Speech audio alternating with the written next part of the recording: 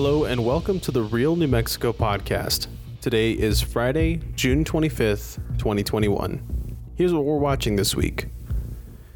Two former CYFD employees who raised concerns about improper hiring practices and the use of encrypted messaging software are now filing a whistleblower lawsuit against the department. The couple, Cliff and Deborah Gilmore, served in top positions at the department until they were fired on the same day. Their concerns fueled a litany of scrutiny on the department and prompted an investigation by the Attorney General into the department's use of the messaging app Signal. In our next story, the State Treasurer's Office has confirmed the receipt of $1.75 billion in federal aid into the state treasury. The deposit has prompted legislative leaders to further question the validity of the governor's appropriations of those funds.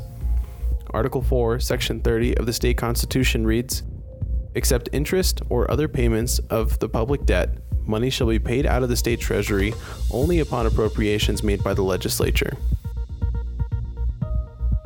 In other legislative news, social justice attorney Pamelia Herndon was appointed to fill the vacancy of House District 28. The seat was vacated by Melanie Stansbury after her election to Congress. New Mexico oil production is booming despite pandemic recessions.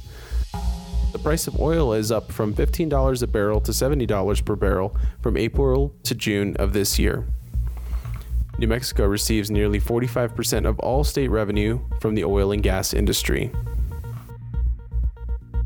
A new study has found that 1/3 of all unvaccinated New Mexicans don't want the vaccine at all. The study also found that 15% of New Mexicans who got the first shot don't plan on getting a second one.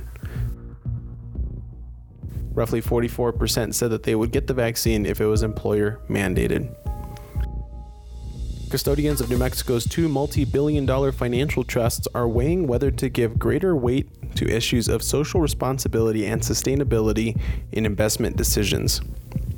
The conversation takes place as giant asset manager BlackRock has placed greater emphasis on risks and rewards of environmental, social, and governance issues. Lee Rawson of Las Cruces, who sits on the council, cautioned the council against activism on lightning rod issues such as climate change when evaluating investment risks and opportunities. Lastly, remote public testimony is likely to remain an integral part of the legislative process in the upcoming sessions. Proponents argue that the process is more inclusive to those who cannot testify or participate in person. House Republican leader Jim Townsend argues that while the Zoom testimony is better than no testimony at all, legislators should still be required to participate in person. Well, that's all for this week. For more about the stories we discussed today, click the link in the show notes. For more about the Senate Republicans, visit our website, nmsenaterepublicans.com. Thank you for listening and have a good week.